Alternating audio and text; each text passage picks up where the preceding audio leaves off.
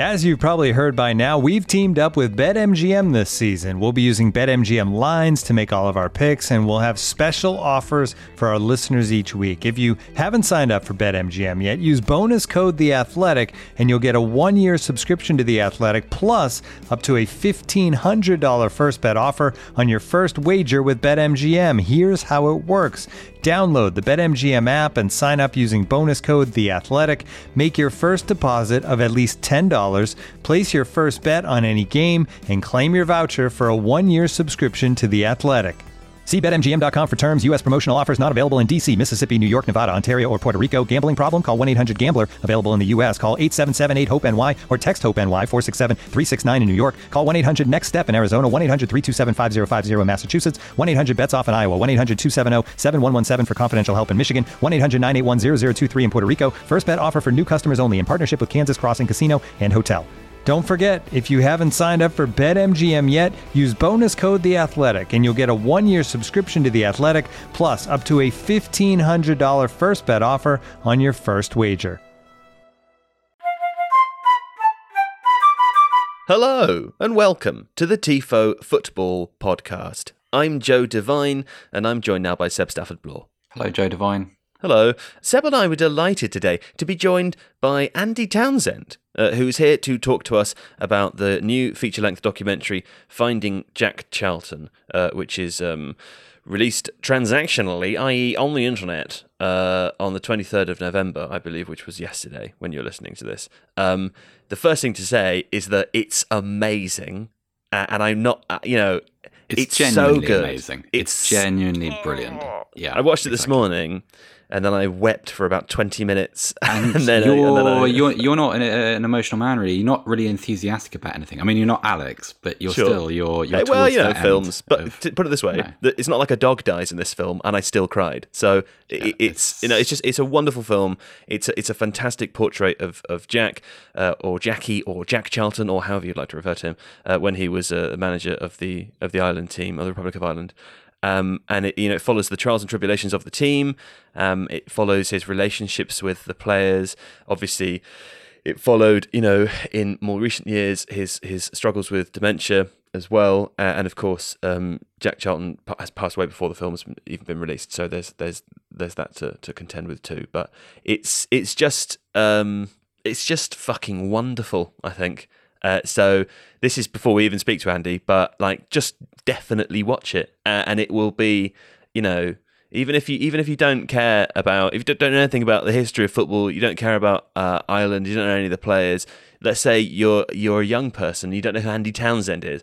Watch the film. It's amazing. Seb, do you want to say anything about this interview? Well, yeah, absolutely. Watch the film, but listen to our interview with Andy afterwards, because he talks very vividly about Jack, about his footballing memories under him, but also about the person. And I think those are some of my favourite moments during the both the interview and actually the film, because I think it's just it's very loving human portrait. It deals with a lot of complicated stuff very well. So the troubles in Ireland, but also Jack's relationship with his brother, obviously, so Bobby Charlton. Some of those moments are very moving too. I can't recommend it highly enough. And I really do mean that. It's a fabulous documentary. Yeah, co-directed by Gabriel Clark and Pete Thomas. Fantastic job, people. Everyone, well done. Round of applause all around for participation in the film. Anyway, we've probably said enough, glowingly about it, but enjoy today's interview. Subscribe to The Athletic, of course, which all of the things I said about the film also apply to that. Oh, it's good. That's nicely done. Thank you. You can visit theathletic.com/TIFO, where you can find the I have no idea, because we're recording this very far not that far, but further than normal in the future than we would be in the past. I don't know. The tenses have confused me. I don't know where I am in the world, but there'll be some kind of special offer which will be tantalizing for you to enjoy by visiting theathletic.com/TIFO. Right, anyway, I will now leave you in the exceptionally cool hands and the wonderfully warm embrace of Mr. Andy Townsend.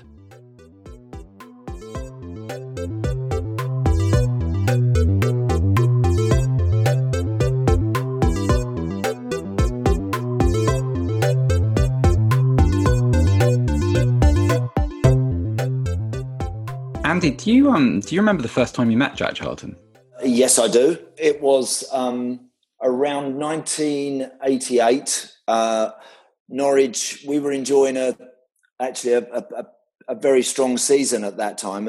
We were actually competing for the title with Liverpool in 1988, and I was obviously aware that of my Irish heritage. I was aware that I could play for Ireland, and so through Tony Cascarino, he had kind of recommended me to Big Jack, who had then sent Maurice Setters and one or two to come and watch a few matches, and then he came to watch me himself at Millwall. So we played Millwall in a televised game, and it finished 3-2 to us guys. Robert Fleck scored a last-minute cracker to win the game.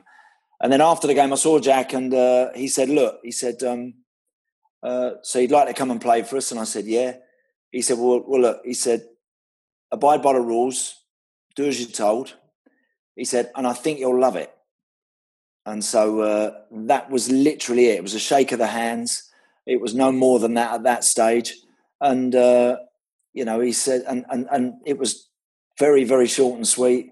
And then after that, I suppose the rest took care of itself. Do you have any, you say you're aware of your Irish heritage. Did you have any trepidation about playing for Ireland at that particular point in history, given the situation in the country and between Republic and Northern Ireland? Yes, I did. I did have. I'd be a liar if I said I didn't have concerns. In fact, I got mail from obviously English football supporters that weren't particularly flattering, weren't the sort of stuff that you'd want to read. In fact, I remember one in particular. You get one of those letters every now and again, and they're like fan mail that are sent to the club. And so in amongst sign this picture, sign that picture, nice to thank you very much, whatever. All of a sudden you get one that's like 2 or 3 pages long and you think, all right, here we go, And sure enough, it's from somebody who's sort of reading me the riot act, et cetera, and I wouldn't say it was anything I was losing sleep over, but they can be a bit unsettling. The biggest trepidation I had wasn't worrying about what English supporters would say about me. It was more about wanting to make sure that I would be accepted by the Irish fans and making sure that I wouldn't be letting anybody down, because you're an easy target. When you put yourself in that sort of scenario, you can be an easy target on both sides of the fence if your performances aren't good. People would obviously have just said, mercenary, just wants to play international football, wants to pick up a few quid extra, all the usual nonsense that people trot out. So I was very conscious of that and of making sure that not only did I get in the squads, I got in the team, and when I got in the team, I wanted to make sure I played my part, How do you think he dealt with, in the first instance, when he was appointed in 86, obviously the film does a really good job of colouring the picture in Ireland and giving both sides of the response to his appointment. There's also some footage from a pretty notorious press conference that he held on his, given after his appointment. What was it about him personally that allowed him to, over time, become an honorary Irishman, yes, but also to be accepted, and to be able to get on with his job? What was it about him personally that allowed that to happen, or quickened the speed of that? He wasn't a complicated man. He wasn't a complicated person. He wasn't a difficult person to understand. He wasn't a difficult, some managers I've worked with over the years, you're like, what's he thinking? What's he doing? And what are we going to do tomorrow? And who's going to be playing this weekend?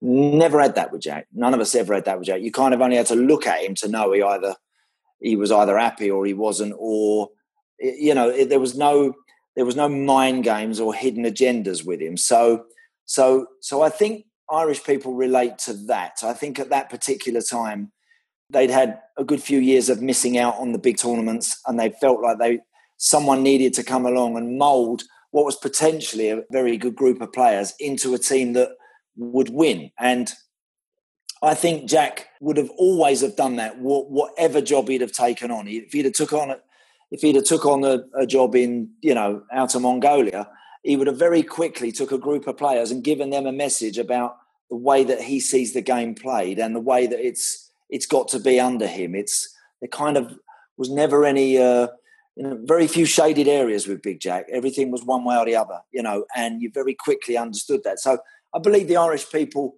felt like they needed somebody like that to run the team, somebody to get them over the line. And obviously with his pedigree as an international footballer, he'd been around football for an awful long time. He had a reputation of being no nonsense, and very indignant and adamant about what he wanted. He had that reputation as he arrived, and I think they very quickly saw that.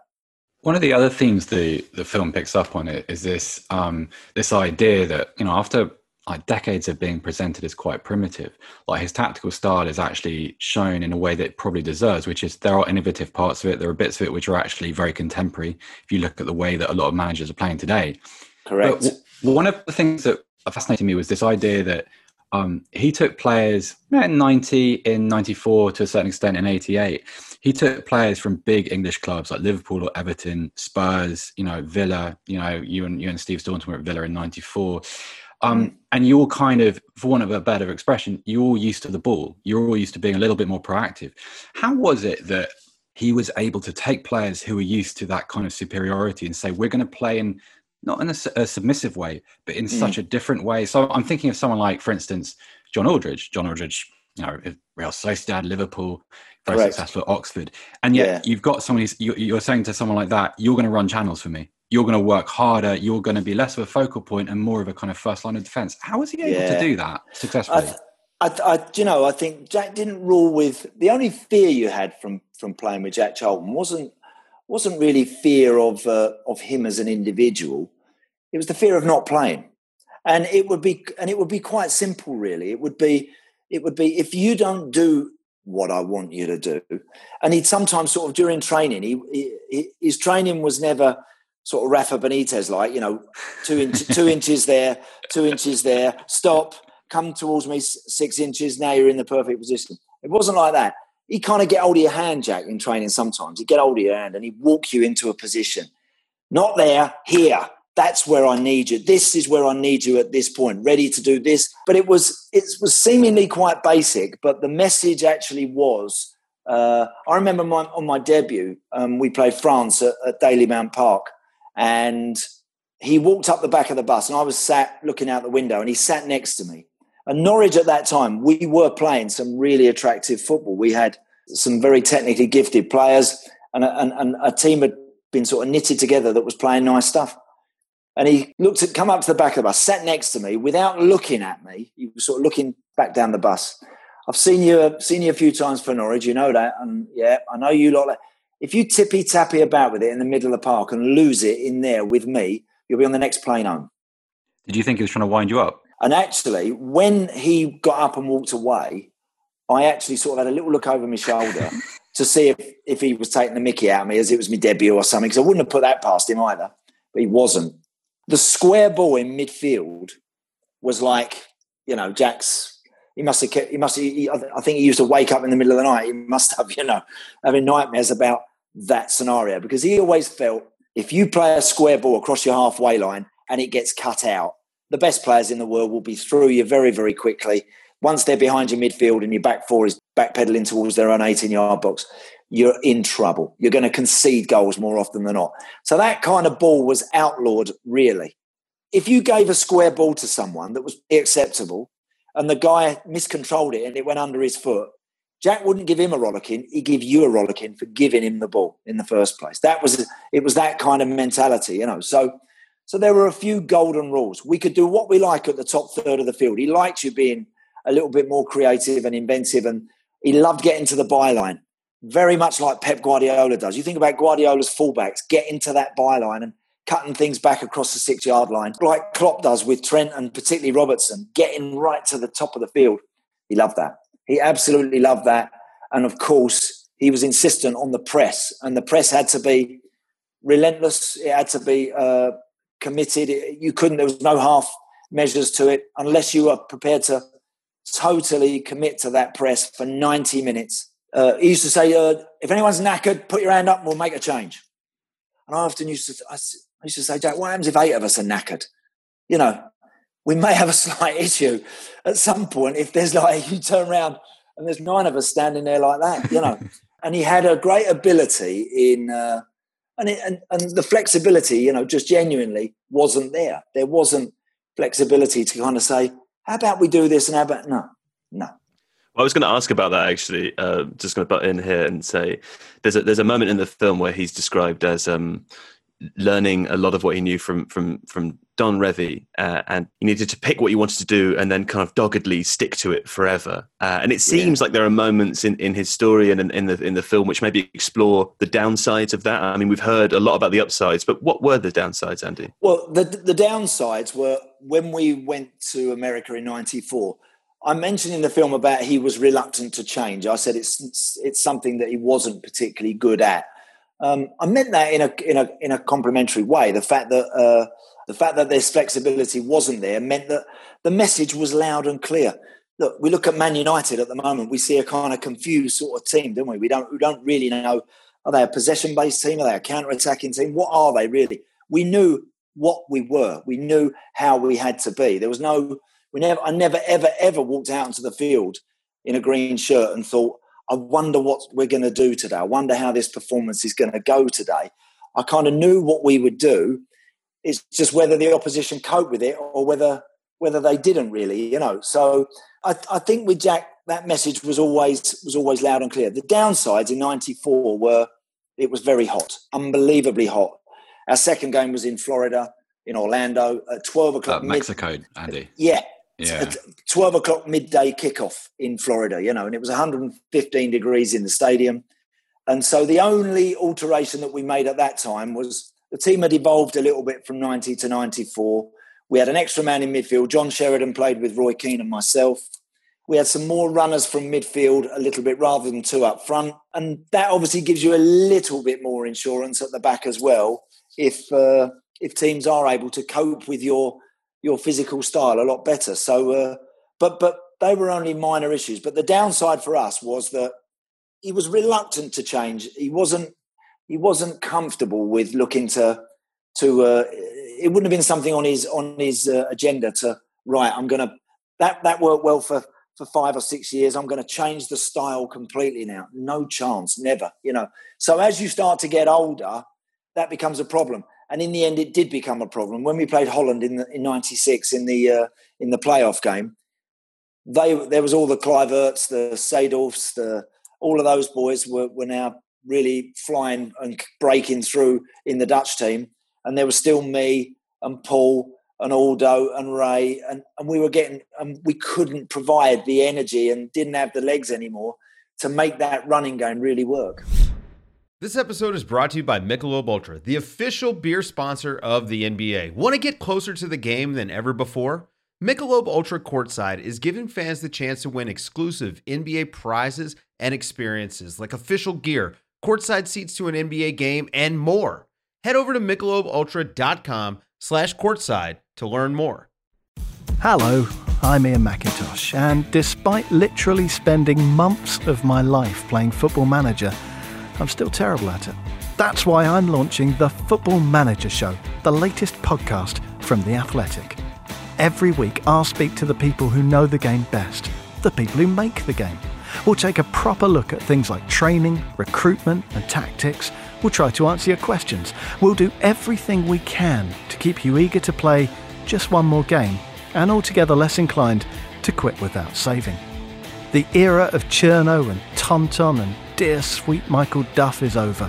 The new Football Manager is bigger, better, more challenging than ever. And I need some help. If you do too, you can subscribe now. Just look for the Football Manager Show by The Athletic, wherever you get all your other podcasts. It starts in November, and knowing my track record, I'll be unemployed by December. Where did the buy-in come from? Because I looking back now, look, the game has changed. It's been nearly 3 decades, and I always think of an Arsene Wenger quote when he talks about dealing with footballers, and he says it's because footballers have got richer and they become almost more powerful than the managers. He said that coaching is kind of like persuasion, and one of the things that you say to camera, Joe touched on this. When you were captain, if you knocked on his hotel room door and said, "Gaffer, he's not going to be interested." One of the things that also comes across is this idea, like players obviously really wanted to play for him. They wanted to follow him. There are some really, I don't want to step on the film's toes and ruin some of the scenes, but there are some really touching moments, particularly after the Italy defeat in '90. Where did that affection come from? Because it seems to me like that kind of thing is lost to the game. It's not accessible. You couldn't have the authoritarian approach and the affection at the same time anymore. Very good question. it's a good point. I think that Jack had an incredible personality. He had. I've often said he could be all things in one day. Like a spring day. You can wake up to sun and have a thunderstorm, and then ridiculous wind, and then more rain.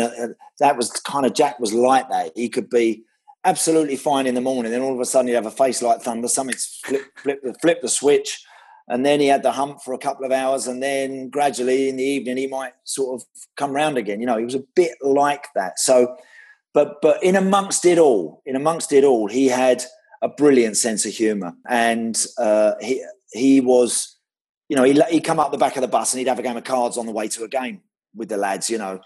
Let me say this, because he was thrifty, Big Jack, right? Yeah. If that's a polite way of saying it, if you were playing cards for a few quid and you happen to pinch a few quid off him, I mean, I've heard him say, "You're not coming next month. I ain't picking you.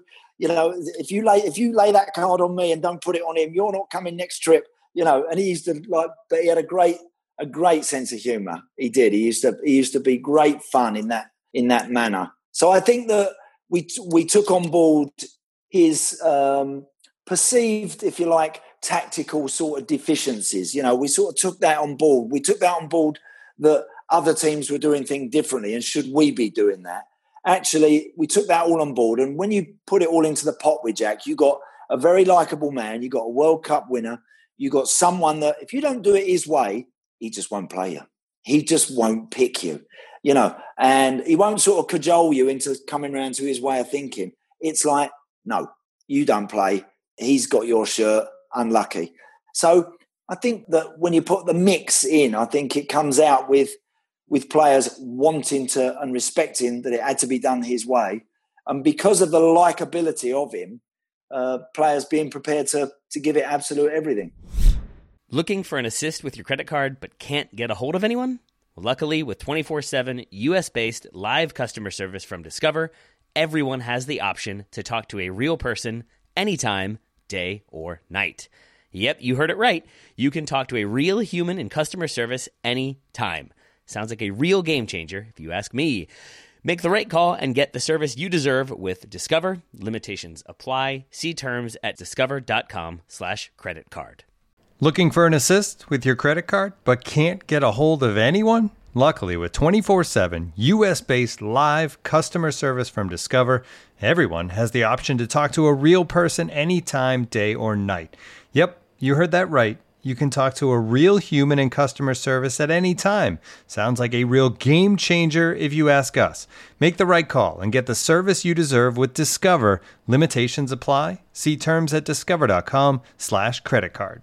I'm 36 now, and whilst I remember fragments of Italia 90, I think the first World Cup game I became properly invested in was your win over Italy at Giant Stadium. Yeah. Can you take us inside the dressing room? What did he? Because for younger people, look up that Italian team, because that is at the time, it's kind of a galaxy of stars you were playing. Yeah, an amazingly gifted football team. They were. What did he tell you before? I mean, you're in there, you're in the dressing room. I think it's true that you actually changed your kit before kickoff. Is that true, or is that an urban myth that you had to change your kit? 100% true. So you get to a stadium.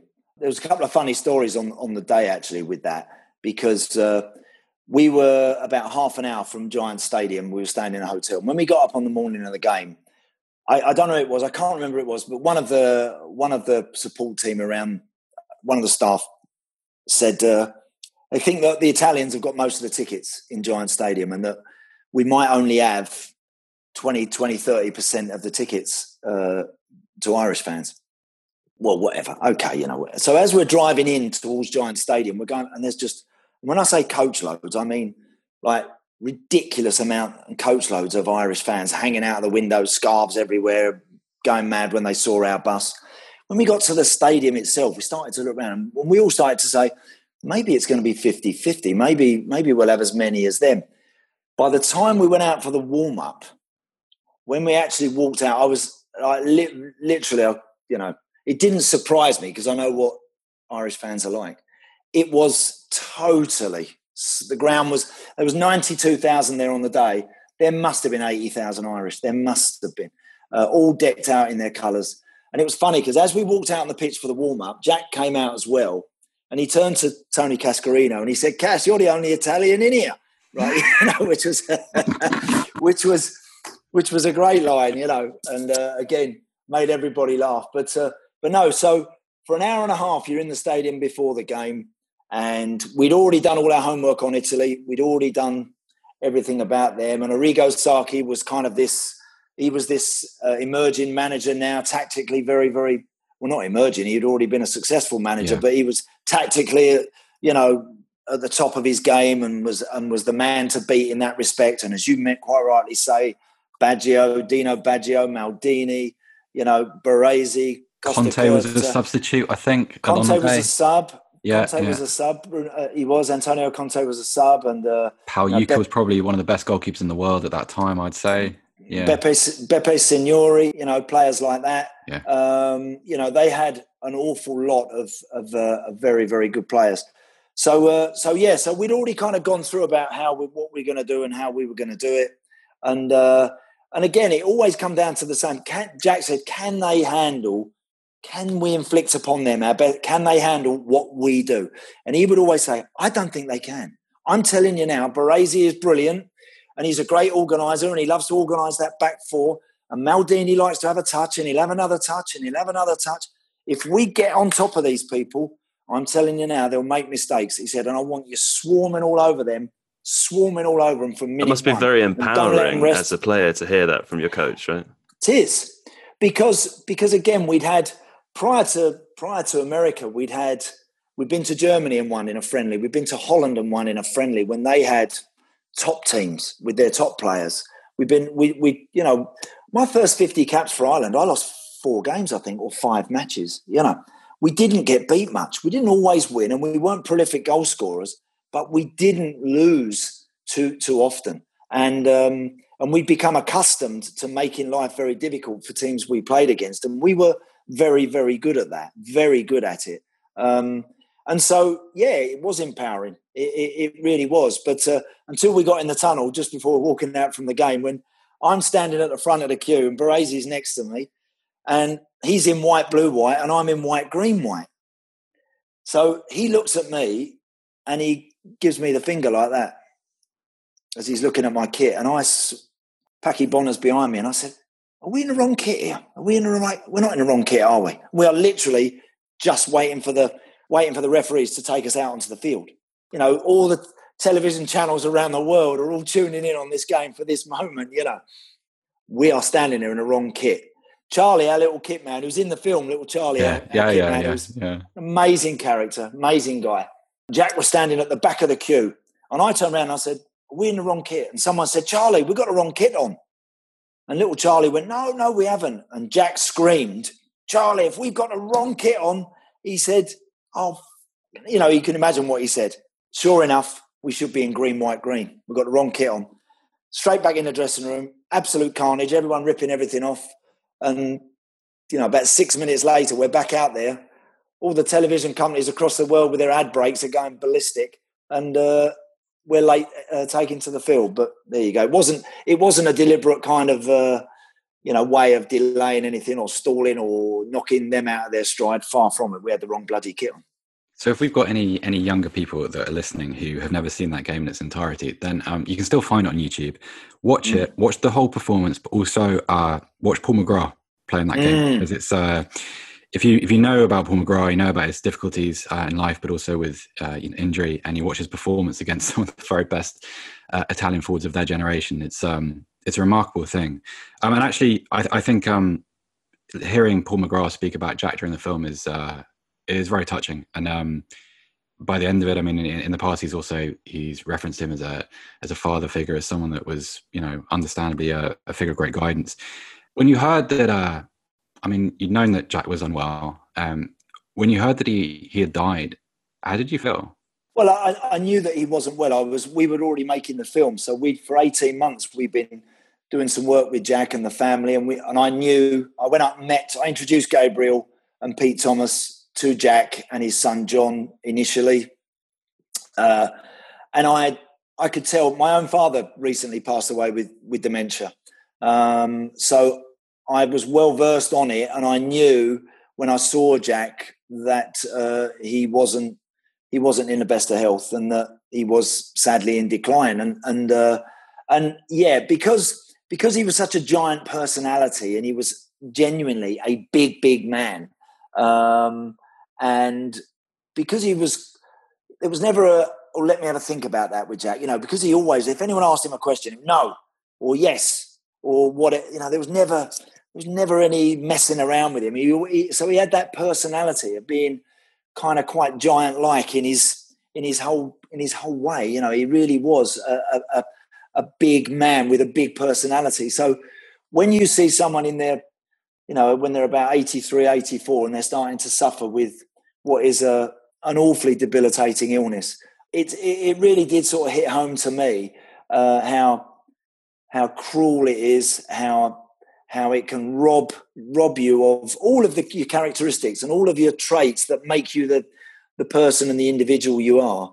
It strips them all away from you, and it was quite sad to see him like that. He didn't really remember who I was at that time. His son John would keep reminding him, but one person he always did remember was Big Paul.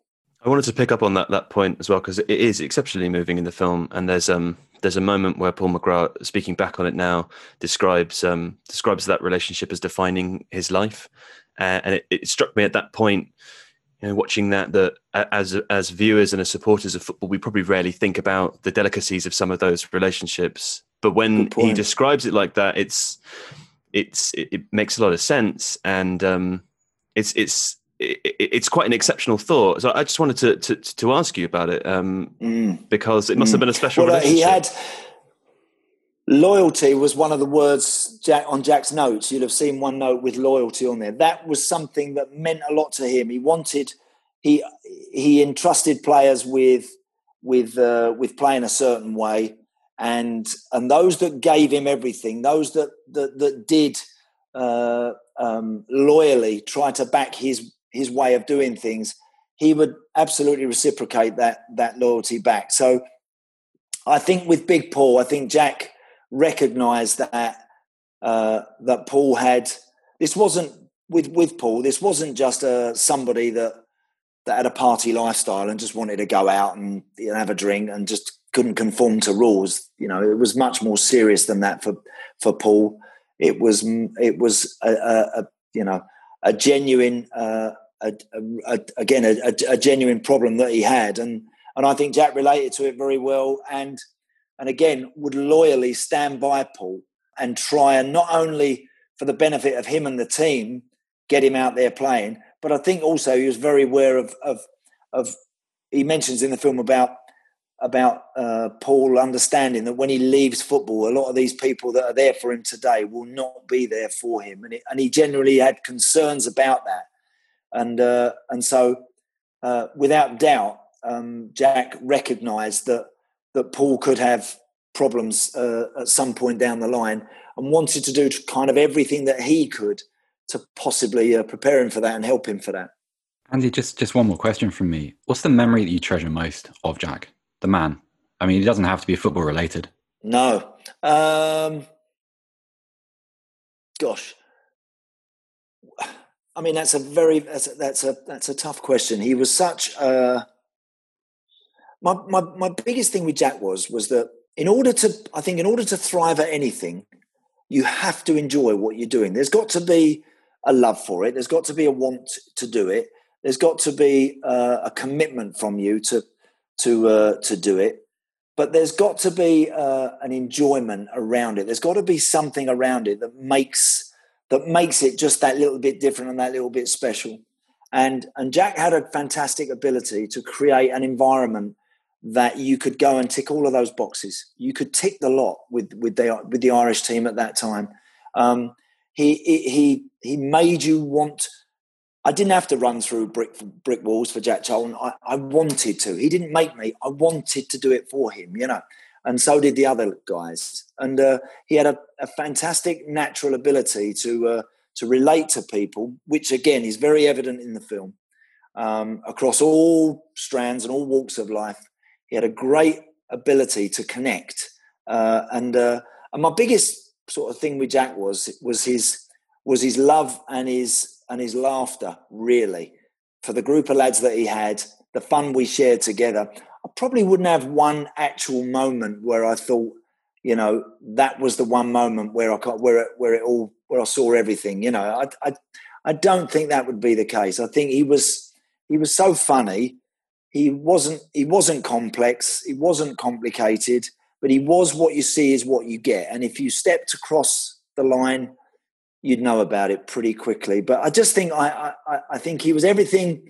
If I was going to be a football manager, if I was likening him to anybody today, Klopp's got those same sort of things to me with his group of players. More than any other manager in the Premier League.